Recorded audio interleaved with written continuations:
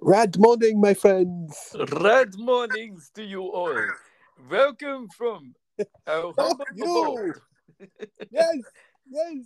Fuck you too. Hey, Joe Lewis. Joe Lewis be Joe. He's the greatest boxer of all time, okay? Joe, fuck you. Hang it, 1 second, mate. 1 second. Quick, I just gotta. That's better. I just had to spray some soul glow in my hair. I wonder if that was like an anti-Maury deterrent. Well, I've heard that early test subjects were proven to be Maury free, so it is a bit of a Maury repellent, apparently. Um, uh, Just the thought so of it. just a thought, yeah. Wow, yeah. Holding that thought. Let that sink in for There a we go. moment. Okay, yeah, we're just letting it sink in for a moment. Okay, cool. And we're back. So, how the fuck are you, man? Yeah, pretty good, dude. It's Friday. It's Friday. Well, it's Saturday. It's Friday. I don't know what. At time of recording, it's still Friday. Yeah. At time of recording, it is still Friday. Dude. Yeah, dude. Fucking. I'm having the biggest brain fart all of a sudden. Anyway. Bon Jovi? Just give people the kind of professionalism that they come here for. That's what we do, man. That's what we aim for. So, yeah, what do you got this week? Not much? I was reading a really, really interesting article today. People may not know this, but Grendel, the Matt Wagner comic, which I fucking love. I've been a fan of that thing since the 90s. It is fantastic. If you haven't read it, you totally should. So apparently Netflix shot an entire first season of Grendel. Wow. Like, shot the entire thing and then binned it. Just did it as a tax run. It's completed. Like, I was reading an interview with Matt Wagner today where it's just like, yeah, it's done. I've got the entire thing on DVD. We tried to shop it around Netflix. We don't know why Netflix canned it. Cough, cough, tax write-off. But we've been trying to shop it around and no one wants to buy it. Wow, okay. What is this shit? That's bizarre, dude. And so somewhere in a vault somewhere is... Or on Matt Wagner's, DVD shelf. Yeah. It's kind of up there with the and missing footage.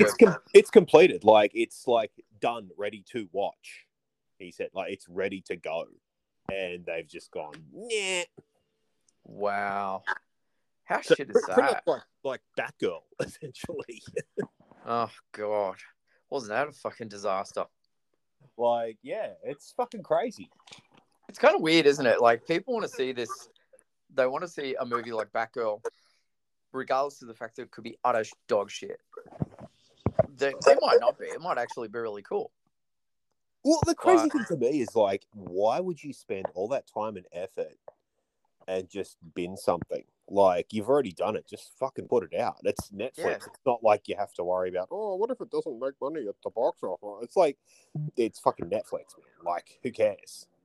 Yeah, it doesn't make sense, dude. You know what else doesn't make sense?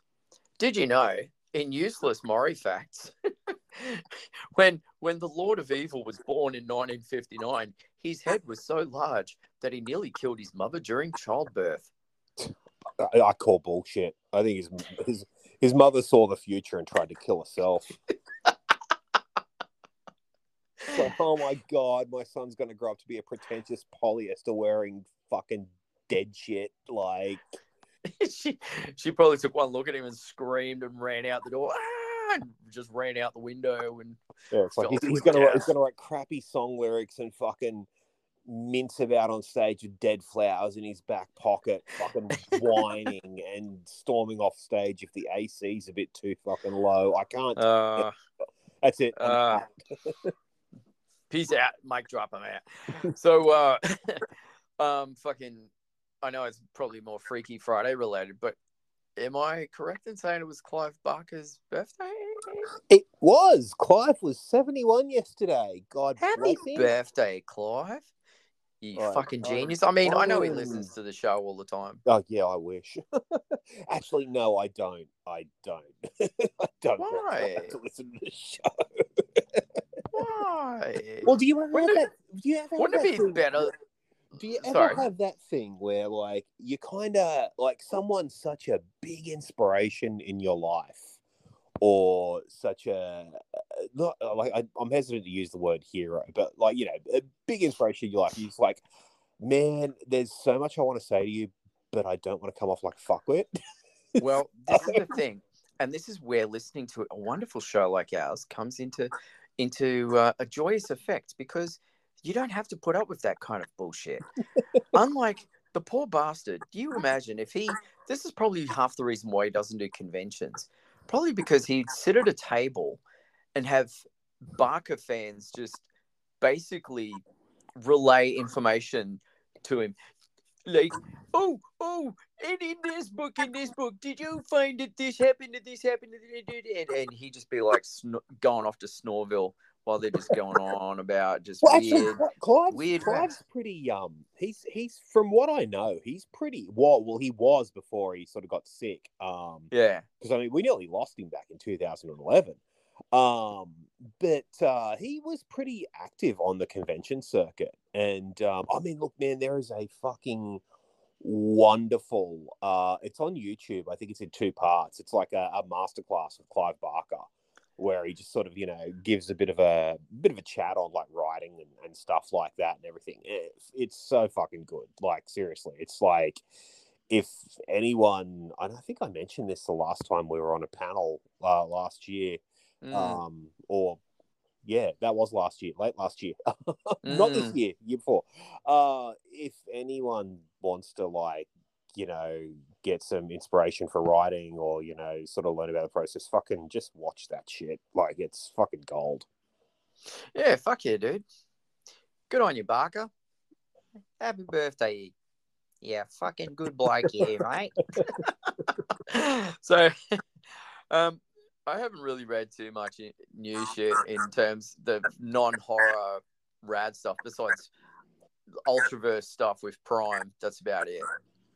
And, I like Prime. What have I been reading of late? A bit of this, bit of that. New Gunslinger. It was good. Nocteris finished up, which was good.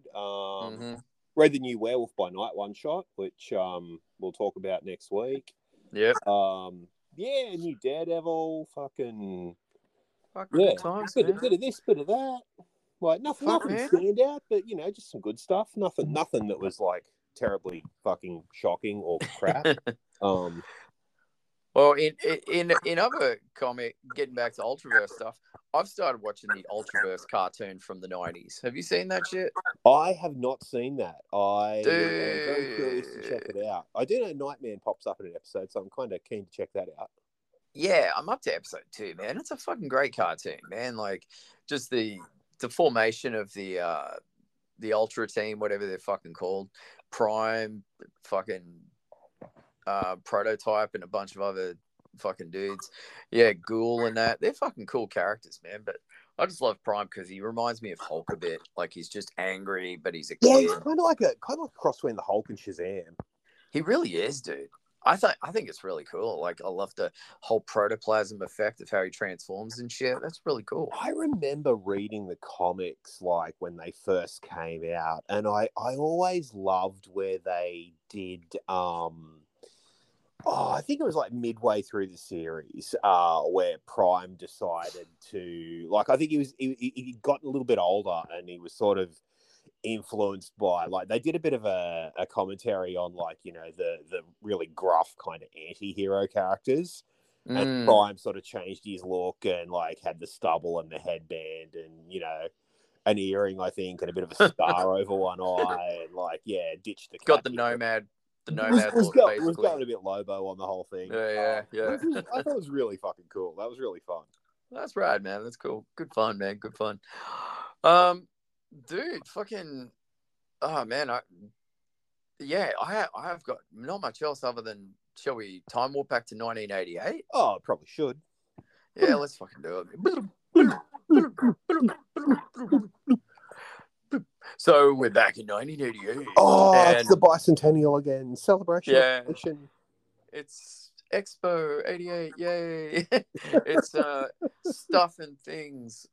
Another great year for Hollywood movies, but as you know from yesterday's episode, we're fucking carrying the Murphy train rolling full steam and talking about the 1988 monumentally funny classic Coming to America. A funny movie. Man, this was I kind of feel like this was the movie that made Eddie Murphy like a mega star. Like, because this is like the ultimate showcase of Eddie. Well, I feel like this was the one that, like, because I mean, Eddie, he was already kind of a star before this, like, you know, between Dude. Trading Places, Beverly Hills Cop, 48 Hours, Delirious, like, all that stuff. But I feel like this was the movie that kind of made, and not in a bad way, but this was the one that sort of made Eddie Murphy kind of safe. Like, you could watch him with your mum and dad in the room, sort of thing. Like, yeah. As a kid, it was like, oh man, fucking Eddie Murphy. Like, he says fucking shit and fuck all the fucking time. It's fucking great. Yeah, that's right, man. It's like that movie Delirious, where it's like, you know, there's people seeing you on the street, they're like, Eddie, fuck you, Eddie, suck my dick. Or you stand around the water cooler at work and you saw that Eddie Murphy man, and he's like, he talks about, oh, G.I. Joe went on my ass.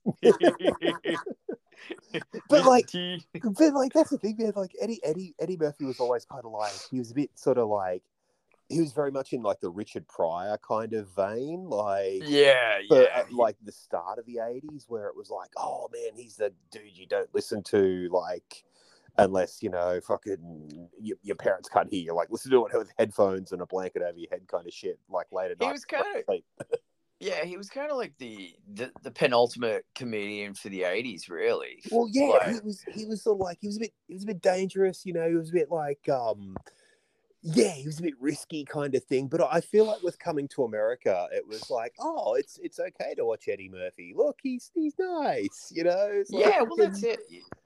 I mean, if you listen to our Freaky Friday episode yesterday, it was a bit of an interesting fucking observation made that this movie is very much similar to, in many ways, to Brooklyn, Vampire in Brooklyn.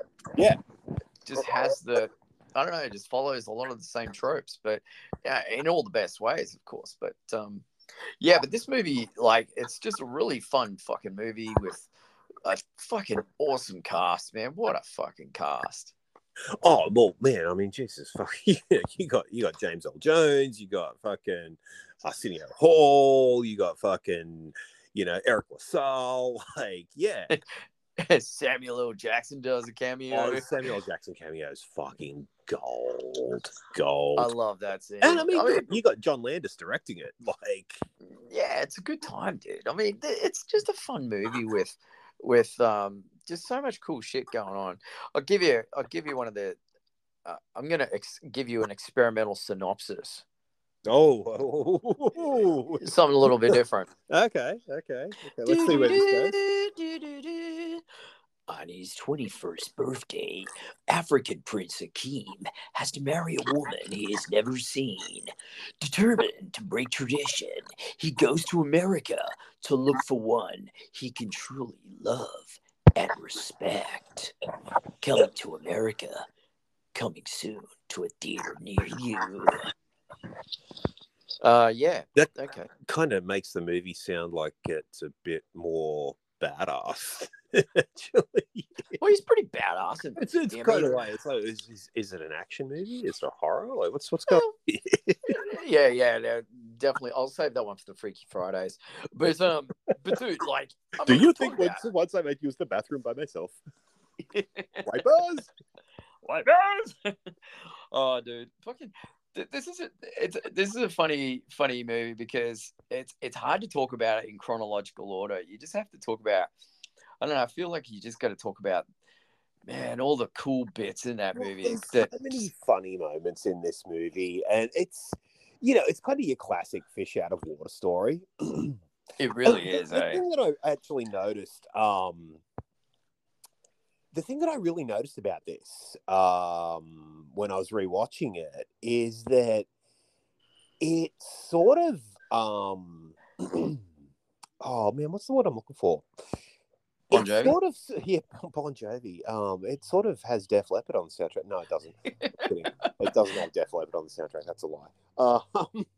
But it sort of subverts the 80s because it's funny. I was having this discussion the other day with someone about Beetlejuice Yeah. and how fucking we love Beetlejuice, but we really hate the ending where it's like Winona Ryder comes home and she's not goth anymore and she's like completely conformed and she's a total normie and she's happy she got an A on her fucking science test or whatever the fuck.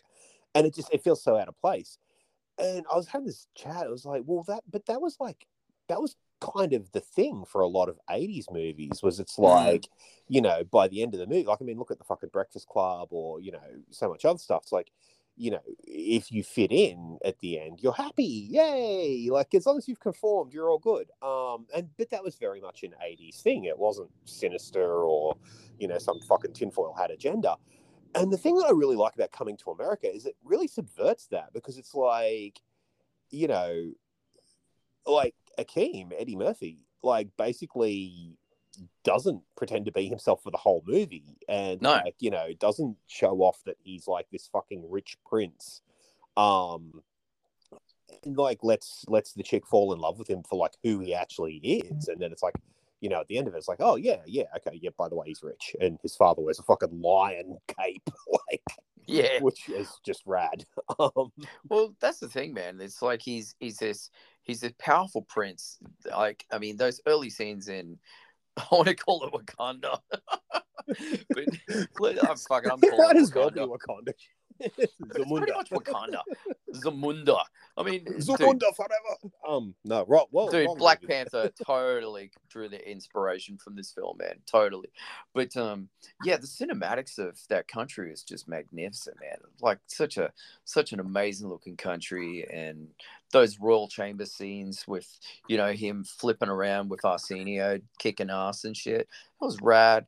And then we see him just get into the slums of New York, and he's his sidekick with Arsenio is going, man, are you sure this is the place you want to be? Like, I can get us to a nice place, like it's very grounded in the sense that he just wants to live the simple life and find love in the most simple way possible. It's really kind of cool as well because I think the great thing that Eddie Murphy brings to this is like when you see him like cruising around New York and stuff like that, he has such a childlike sense of wonder at like Oh yeah, all this shit that he's never seen before in his life because he's sort of had a very sheltered life, like living in this royal palace where it's like fucking chicks are like running and throwing rose petals in front of him to walk on and stuff.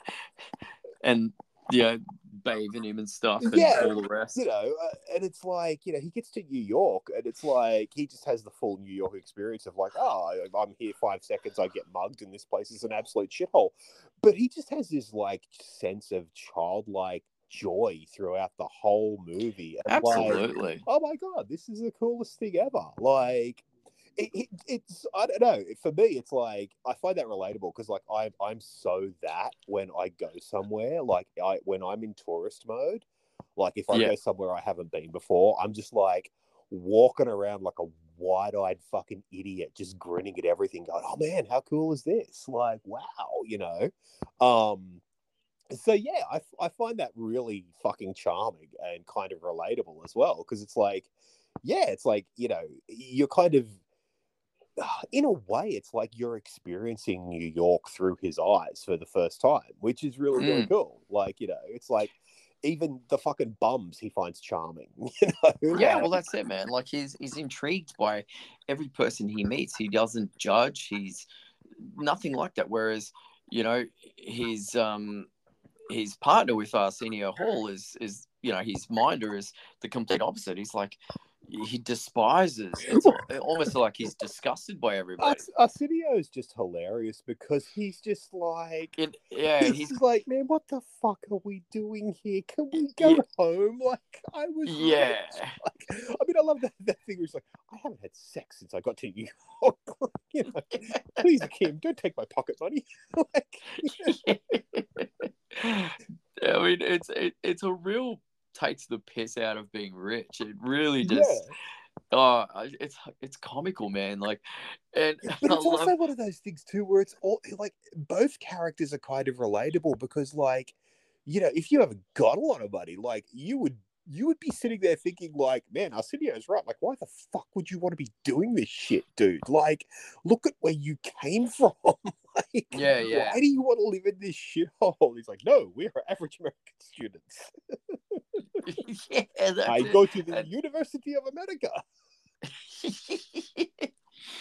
That's the thing, man. I love his accent in this film, man. Oh, it's so fucking brilliant, man. I mean, that's the thing that I think it's really easy for people to forget about Eddie Murphy is that he is a really talented actor. Like he's he's great. Like, I mean, you know, I think it's easy to forget that when, like, you know, he does comedy so well, and he'll just make you.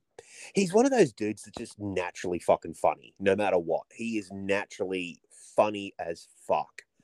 Well, he has the same sort of skill set as someone like Rob Williams did, you know, like he very improv, you know, like he only follows the script so far, and then it's boom, you know, like his jokes just straight from the hip, you know, like he just shoots it, and you know, like he's a very rare breed of actor, I think.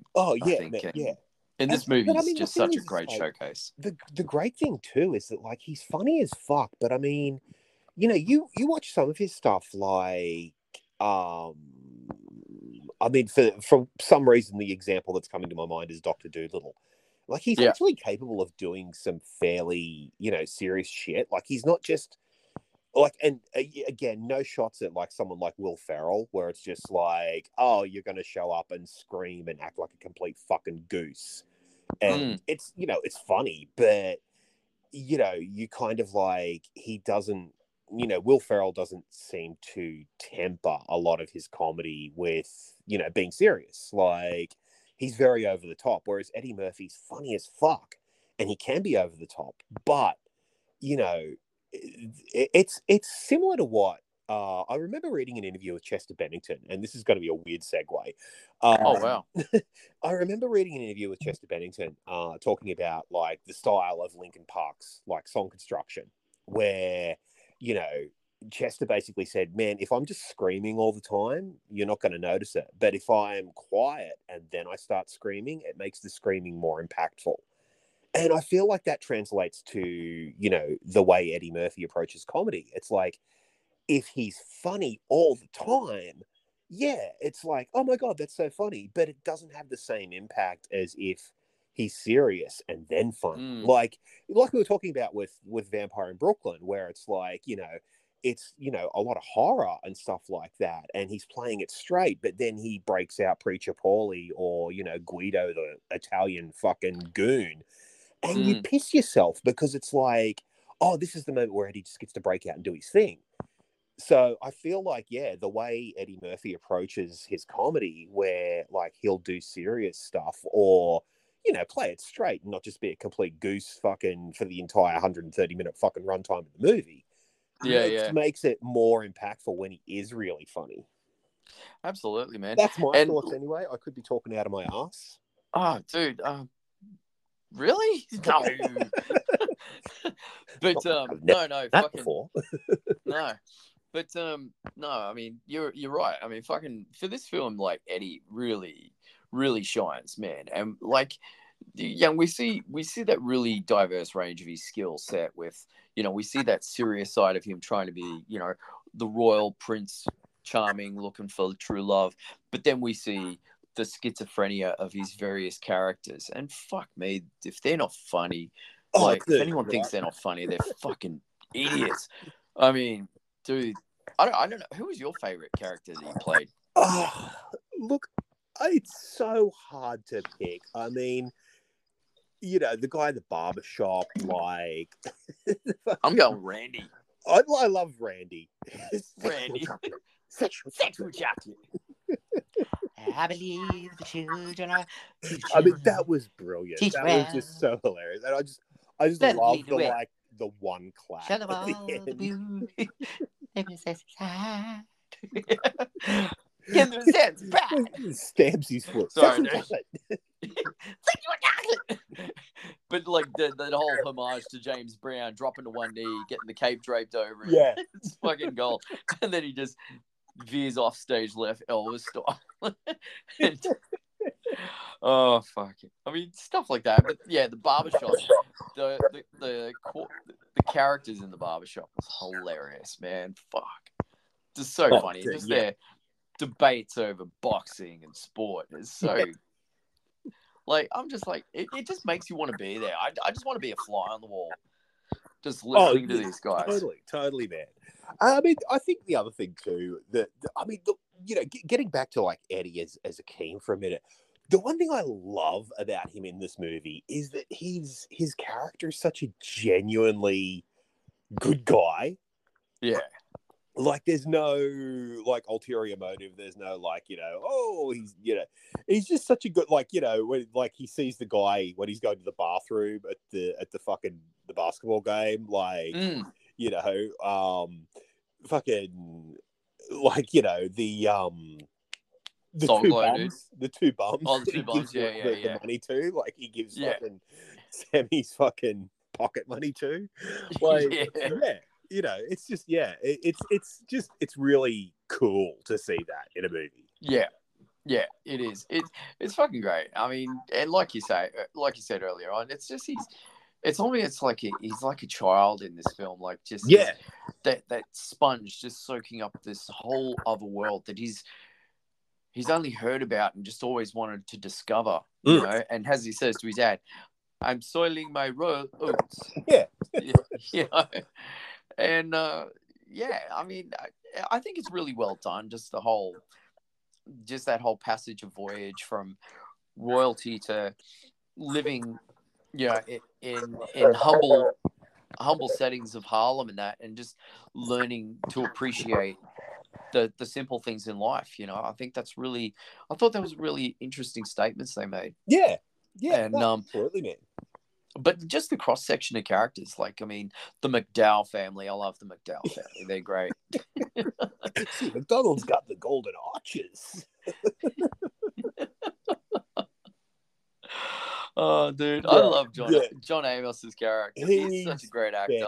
Fantastic, man. He is just so great. But I mean, you know, but like, you know, getting back to like Eddie's characters, the last thing I'll say is, as I was mentioning before, like, you know, I really love that, like, you know, like you said, it's got a lot of interesting stuff to say, where it's like, you know, so many of the 80s movies that we love, like, did have that message of, you know, oh, if you fit in and, you know, become something you're not, or become popular or whatever, whether you want to be or not, you know, that's the way to happiness. Whereas I really like that this movie's basically like, no, if you just be yourself and take away all the superficial shit and you just be yourself, you know, people will respond to that, and, you know, people will fall in love with you and all that sort of shit. Which I think is really cool. Like, it's really refreshing to have that in an 80s movie. Yeah, absolutely. And I love that with Hakeem's character. He just maintains this consistent, noble yet humble spirit throughout the whole film. And it's just the way he rubs off on everyone. Like his interactions with, you know, street people, to the guys in the barbershop, to, you know, fucking McDowell family. He's even polite when he whips Samuel L. Jackson's ass. Dude, I was don't just use profanity again, or I'll be forced to thrash you. That was brilliant, that scene, dude. I love that scene, just the way he just much. deals with it. Yeah. And I mean, I love Arsenio in that fucking scene as well. Don't move, you festering rhinoceros pizzle. It's gold, man. Like, and then that's the brilliant thing. Like, another thing about Akeem is, like, you know, he finds the woman that he wants to be with, and he ends up getting this job at McDowell's at this at this small independent family restaurant, and friggin' he's happy to just be the humble worker, just mopping the floors. Well, that's the thing. It's like, you know, I love that Eddie Murphy has him taking joy in everything. Like, even like when he's asked to mop the floor. And he's like just pushing the bucket around, like with his big grin on his face. Like, you know, and Arsenio's just like, oh man, for fuck's sake. Like, but I mean, Akeem is just like, he's just so overjoyed to do I love the scene where he comes in to fucking McDowell and he's like, did you watch the football game last night? Oh, dude. The Giants of New York. McDowell's just looking at him like, son, if you want to work here, stay off the drugs. I love his just the way he's just trying so hard to fit in and just be a common person. You know, it's brilliant acting on Eddie's part. Like, this is seriously I love that he does it with such just, you know, just fucking enthusiasm, and you know, he's so earnest about it. It's there's no point where Akeem is just like, oh, this is beneath me or whatever. It's like, no, let's do this. This is great. Like, it's so great. Because it would have been really I really honestly think for like an actor like of less talent than Eddie Murphy to take this and kind of, you know, turn it into make Akeem a bit more cynical, like, just have him, like, you know, at some point just go, oh, fuck this shit, hey, I'm rich, you know, something like that. But yeah, like, I love that Eddie just keeps that like earnest enthusiasm through the whole thing. Yeah, it's really well done, dude, and you know, it's well backed by all these amazing cast of characters, man. Like, well, I mean, you know, just the cross section, so good. Like, dude, I mean, even the fucking, you know, the one-off characters in this are so memorable and hilarious. Like, that whole scene where they're at the bar and they're meeting all the chicks and doing the speed dating kind of thing was fucking hilarious. And it's just Arsenio Hall has the chick. I want to tear you apart. But I mean, just the look on Arsenio's face when that chick's there, she's like, I'm into the group thing, and Arsenio's just like, eh. And Akeem's just like, oh no. It was it's so fucking funny. And I mean, Jesus Christ, man, like, for anyone that's ever been on a dating site, it's just like, oh my God, how fucking accurate is that shit? I love the end of it. It's like, where it's like, even after that, Akeem's just like, it seems to me that every woman in New York has severe emotional problems. Yeah, I thought that was well said. Fucking cocaine, man. But yeah. But yeah, I mean, when he, you know, he really finds his match in the girl that he meets at McDowell's. I mean, that one. Yeah, Lisa. She really, Lisa, that's it. She stole his heart. Yeah. Literally. Takes his breath away. And much like Vampire in Brooklyn, we enter a bizarre, you know, a fucking bit of a three-way dance because she has a boyfriend. Well, I mean, that's the cool thing about this. And again, you know, when I was rewatching it was after we'd had a chat about Vampire in Brooklyn, and yeah, I really did notice a lot of the parallels. I mean, obviously, you know, Vampire in Brooklyn was like fucking, you know, 5, 6, whatever years after this, but you know, the parallels are really interesting. But it's like Vampire in Brooklyn's kind of subversion of this, where it's like, you know, Eddie's the evil guy, and the boyfriend, or would-be boyfriend, like in Vampire in Brooklyn, Justice, is the good guy. Whereas with this, like, Eric LaSalle is just such a the douchebag, thundering cock in this movie. Like, he's such a fuckwit. Drives a sports car. Fucking, he's just You know, I mean, the Jerry curl's on point. The Soul Glow is working like. I love Soul Glow. Let your soul glow. Yeah, that's funny, dude. But yeah, man, like he's, you know, like that's the interesting thing, like just the social observations, like how Lisa's dad just praises you know, Eric LaSalle's character, just because his family's, you know, highly successful, own this business, and you know, he's just basically the money boy in the family that rides the coattails of the business, and you know, Daddy McDowell puts him on this fucking perch, so he values life based on success, you know, and riches. Well, he has a bit of a different understanding of the value of life. Well, you know? I mean, the funny thing is too that, like, you know, Akeem doesn't pull any dirty tricks when he's trying to woo Lisa at all. Like, he's just, you know, he's being honest. He's very, you know, kind of honorable about the whole thing. Like, you know, and he tries to be a friend more than anything. Yeah, like he tries to be there as an emotional support shoulder for her to talk to and cry on if she needs to, and whereas, you know, Eric's character is just the total opposite. He's just a fucking douchebag, basically. Yeah, it's like he takes credit for the gigantic donation Akeem drops in the plate at the fucking, you know. Dude, I love that. And that's the thing, you know, again, you know, brilliant acting from all the actors, including Eric LaSalle in this. He just plays that part so well. Oh yeah, I mean, that's the thing. He's perfect as that. And I mean, I think, what was he? Was it ER he was on? I never really watched it, but yeah, apparently he was like one of the good guys, sort of doctor types on that or something like that. But yeah, he's such a fucking asshole in this. He really is. And I mean, he just plays that typical fucking douchebag boyfriend of the 80s, you know, with his fucking sports car success, you know, rich success, fucking snobby attitude. You know, like, I mean, that scene at the when he throws the shake. Oh yeah, but even that scene at the game where he's like, "What do you guys play in Africa? Chase the elephants." It's just like, oh, dude, you're a dick.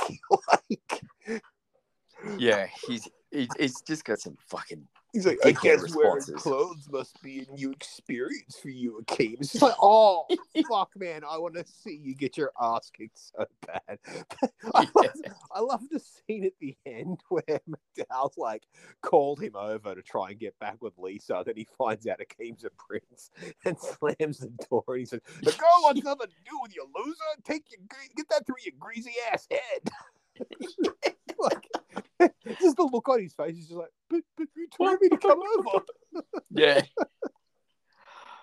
I mean, again, you know, that just reiterates my point about, you know, Daddy McDowell. He just, you know, he just moves on to the next big thing. Very superficial. Like, very superficial. But the thing is, it's like, you love John Amos as dad. He's fantastic. Just, like, he's kind of a superficial cock, but you can't help but kind of love him. Yeah, it's like, yeah, any other dude that played a character like that, you just fucking hate him and despise him. But in this movie, I don't know. I think there's space for all the characters in this film. There is not one character that's unlikable. They're all lovable characters. Exactly. And that's one of the amazing qualities that makes this film so memorable. And, you know, just such a timeless classic you can watch time after time. Yeah, well, it really is, man. Like, I mean, I remember this movie. Like, I didn't actually see this. I don't think I saw this in the 80s, or it might have been the late 80s. I certainly didn't see it when it first came out. But, like, I remember this movie being huge. Like, I remember that huge fucking Drew Struzan movie poster. Like, with, like, Eddie standing in the middle of fucking New York and, like, you know, like, I mean, that big painted poster. Like, I mean, I remember seeing that. It's a gorgeous poster. Yeah, man. I remember. I mean, it's Drew Struzan, so of course, you know, like. But I mean, the funny thing is, it's like I remember like posters like that, man. Like, you knew that this was going to be a big movie when you saw posters like that. It was just like it just screamed like, "This is a blockbuster. This guy's a movie star. Go fucking watch it." And man, that poster was fucking everywhere as a kid. Like I remember, like 1988 when this came out. Like I remember seeing that like fucking everywhere, like bus stops, fucking cinemas, like everywhere. It was massive. Well, it was a golden age for cinema back then. I mean, Oh, you think about it, around that time, Lethal Weapons on everyone's lips, Yeah. Rambo, fucking. But in terms of Eddie Murphy, man, he's the guy from Beverly Hills Cop, man. What's not to love about him? Yeah. He's the funny guy from Delirious. Yeah. Just, like he's like 48 hours. Like yeah, like that. right. Like he's just he's the winner. Like, but at this point, none of his movies sucked. He was the man. So this was definitely a fucking blockbuster. And I'd be hard pressed to think that it was a flop over in the States, man. I think it was a big one. I remember this movie just going huge, and I mean it's still like it is still like infinitely rewatchable. Like it's not totally. It's one of those movies that hasn't aged badly at all. Like not at all. I think it's just very, very small details. But dude, it's funny because we live in an age where we're trying to live. A lot of social culture is trying to live backwards, like people trying to wear mullets and shit, girls wearing cowboy boots, it's like fucking all these mannerisms of the 80s are all coming back into fashion. Oh, dude, I got to tell you this funny story. So, like, go for it. me and Ree were grabbing some dinner the other night, and popped down, and we thought, we'll grab some kebabs, and we'll head home. We'll watch a movie. We watched Bloodsport 2. Fucking hell. Sick. What the fuck was going on there? Sucks to be you. It wasn't bad, but it's just like, well, we made the mistake of watching Bloodsport and then Bloodsport 2. Oh. And it's just kind of like, you get to Bloodsport 2 and it's like, oh, right, this dude's like what you get if you ordered Jean-Claude Van Damme from Wish. Yeah.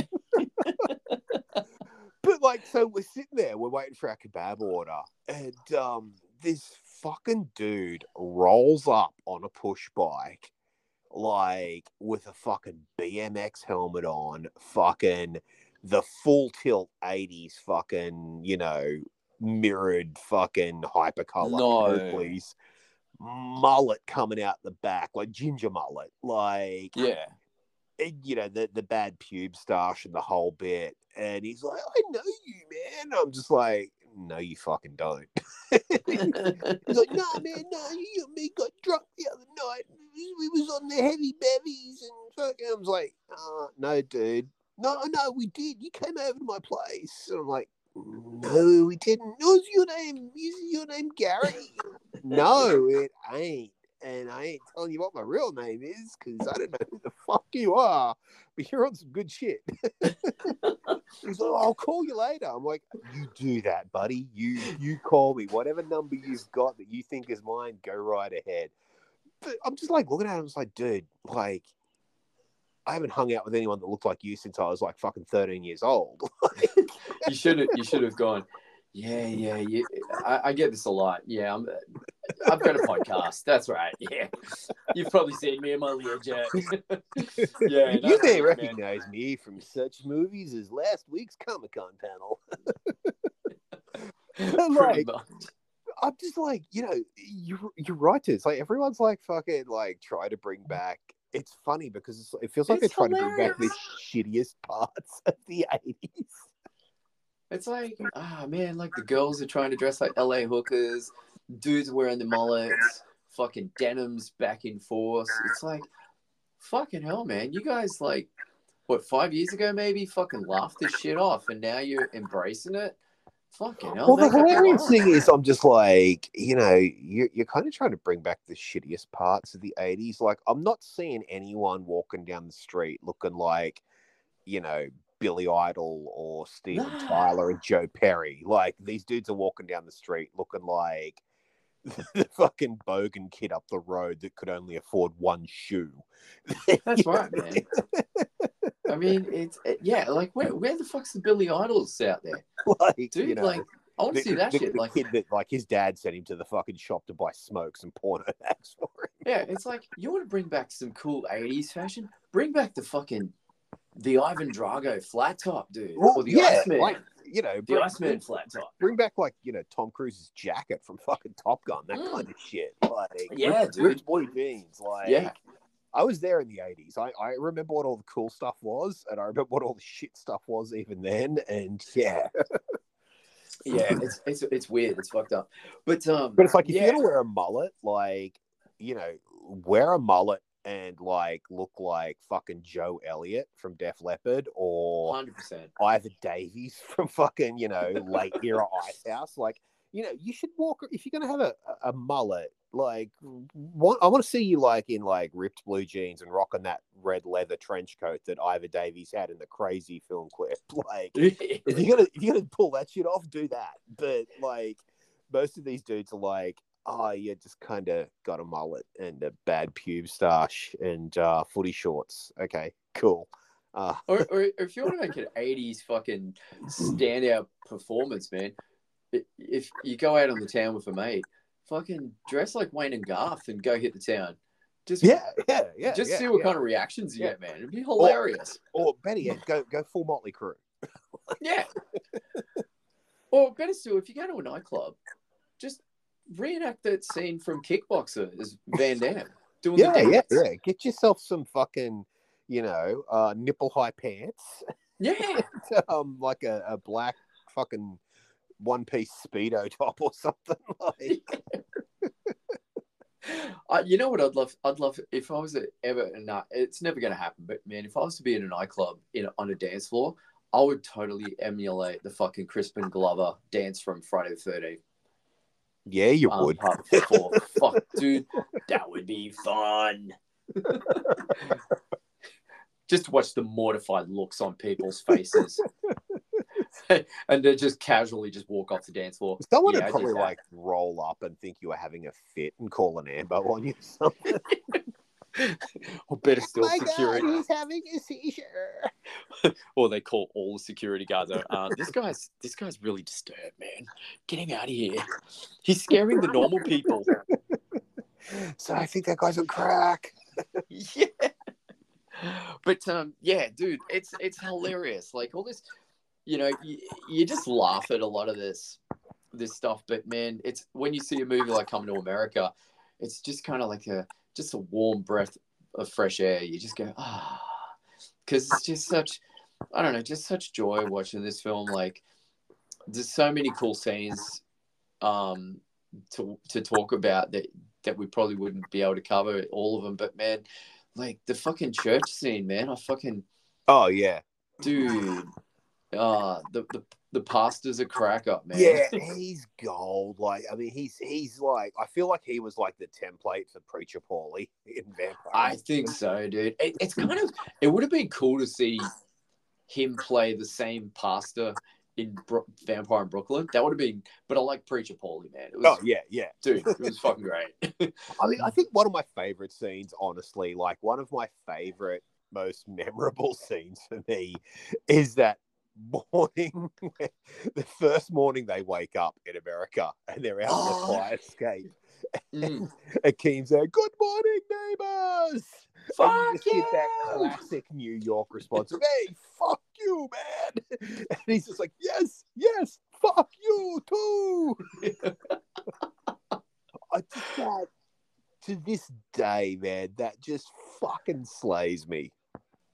I mean, can you imagine standing out on your front doorstep going, good morning! Good morning, Brisbane! And just hearing someone go, shut the fuck up! Yes! Shut the fuck up till you do! That'd be funny. Oh, God. But, yeah, that church thing was great, dude. Fucking, and, yeah, we've already talked about Randy and sexual chocolate. Yeah, I mean, it's a great fun movie because you watch Akeem just, you know, patiently pursuing true love. He finds the woman that he wants to be with for the rest of his life. And, yeah, I mean, you know, basically it all builds up to this amazing climax back at, you know, where Akeem is basically dragged back to his native land. To be wed in an arranged marriage. I mean, that scene with fucking Arsenio Hall at the post office. That chick at the post office fucking cracks me up. He's like, "Are you sure you want to send this?" He's like, "Oh, you think $300,000 is too little?" Nah. She's like, "Nah." He's like, "400. You're right. No, 500. Do you think that's too much?" And she's like, "Hey, why not ask for a cool million?" It's so fucking funny because it's just like it's just such a like clash of worlds. Like, it's Oh like, yeah. you know, to him, he's like, "Oh yeah, whatever. Like the king's loaded. He could probably send me $1 million. He wouldn't give a shit." And she's just like, "Whatever, fuckhead." Like, Yeah. you know? Yeah, it was funny as, and I love that. Yeah, again, it's a real comedy with from the rich aspect, like just how they, these guys have just more money than sense. Yeah. That they know what to do with, and when Akeem leaves the simple instruction of, with Arsenio with their apartment, and he just transforms it. Yeah, it's like, he's like, "I'll fix up Dude. the apartment." And like, he's, it's like, it's obvious Akeem's like, "You just tidy the fucking joint up, man. Like, take the trash out or something." Yeah, he goes, He's like, I want to blend in. he's like, "Come home." He's like, fucking Arsenio's chucked a fucking hot tub in there. And like, the place looks like the full-on 80s neon fuck pad. Like, I mean, dude, it is one hell of a pimp palace, man. I mean, that's Bachelor Pad from hell. It's so fucking cool. And but yeah, it's fucking great. And Akeem is mortified at this. He's just like, no, you don't understand. I just want to be normal. I want to blend in. And especially that they swap apartments with the landlord. "Does your apartment look poor?" "Yeah, it's a real shithole." Perfect. Yeah, I loved it. But also love that scene where Akeem wants to get the haircut at the barbershop, and he gets the royal tail cut off. Yeah. The little rat's tail. I thought that was great, that moment. But that moment's just gold because I just want it to look neat. And it's just like, "Okay, snip, $8." Like just shit like that, man. It's a fucking priceless movie. It really That's is. the thing about this movie is like you can't really. It's made up of so many fun little classic moments, like that just really, just I don't know, just really build the whole thing into like this one fun, wholesome, perfect kind of good time of a movie. Like, yeah, it's just like there's just so many little great classic moments in this flick that, like, it's so hard to pinpoint. Like, what's your favorite bit? Like, oh fuck, man, I don't know. Like, I love the fire. Like, who's the favorite bit, character? Then there's this bit, and then Samuel L. Jackson comes in and tries to rob the joint. Yeah. Well, even when early on in the film they're trying to, audition basically the fucking prospect wives for Akeem, and there's that one chick that I don't know who she is, but I feel like she used to go out with Prince or something. She just seems like one of them chicks. And and Akeem goes, "Bark like a dog." Oh, yeah. And then she is just pretending she's a poodle. Yeah.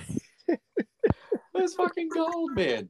Yeah, that's the thing, man. It's like, well, that's the great thing about that scene. It's like he's actually trying to engage her on like, hey, like, let's really get to know each other. And she's like, "I will do whatever you want." And he's just like, "Oh, God." Exactly. Like, well, that's it. Like, he just wants someone that can think for themselves.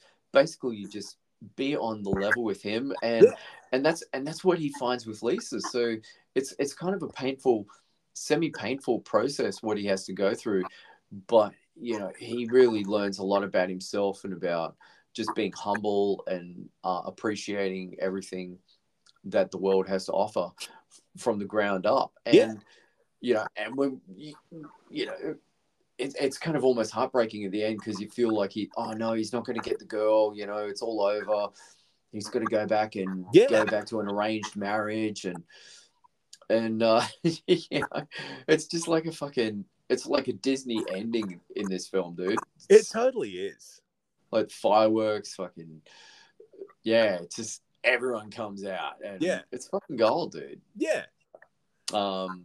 Yeah, because he's all sad and shit, and you know he's like ready to just concede defeat and accept whatever bride that he gets, and pulls open the veil, and there's Lisa. It's like, what the fuck? Yeah. I No, fucking love that's the thing, man. Like, it's just it really is just such a great feel good movie. Yeah, absolutely, man. And yeah, it just I don't know. It's one of the movies, like you said, dude. It never ages, and it's just good fun for everyone. And I know you haven't seen the sequel yet, but dude, the sequel is fantastic. I really loved it. Is it as good? Sort of lives up to everything.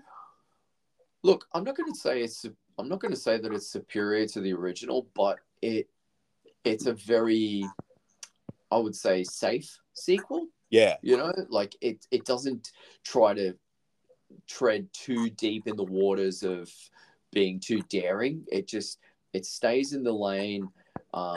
You know, it gives us a very realistic future of Akeem's life, of how he's evolved and all the rest, you know, and it's dealing with the kids, and it's cool. Like, it's a good fun film. You get some of those beloved characters return, and a lot of those memorable moments come back to the surface in this film. So yeah, rad. Yeah, look, I think it's a good fun sequel. It's like, it's one of the movies, you see it there, you know it's not going to be a wasted 2 hours. It's going to be a good time. Yeah. Is it the kind of movie I'd watch every year? Probably not.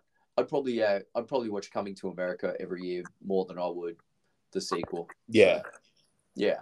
But man, the fucking movie rules. I think it's one of the standout films of the 80s, hands down. Oh man, it's very much one of those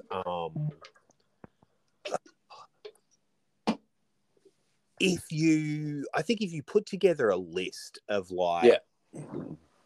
And I mean, it would be hard to say like, oh, top 50 or something, but I think if you put together a list of the top 100 movies of the 80s, because let's face it, there are a lot of fucking good movies in the 80s. Wouldn't that be an interesting Pepsi challenge? Like, I think if you put together a list, like Coming to America would definitely be on it. It is one of the iconic 80s movies. Like, you know, like, and I mean, there were so many iconic movies in the 80s. And I mean, like iconic in a way that like everyone fucking saw it.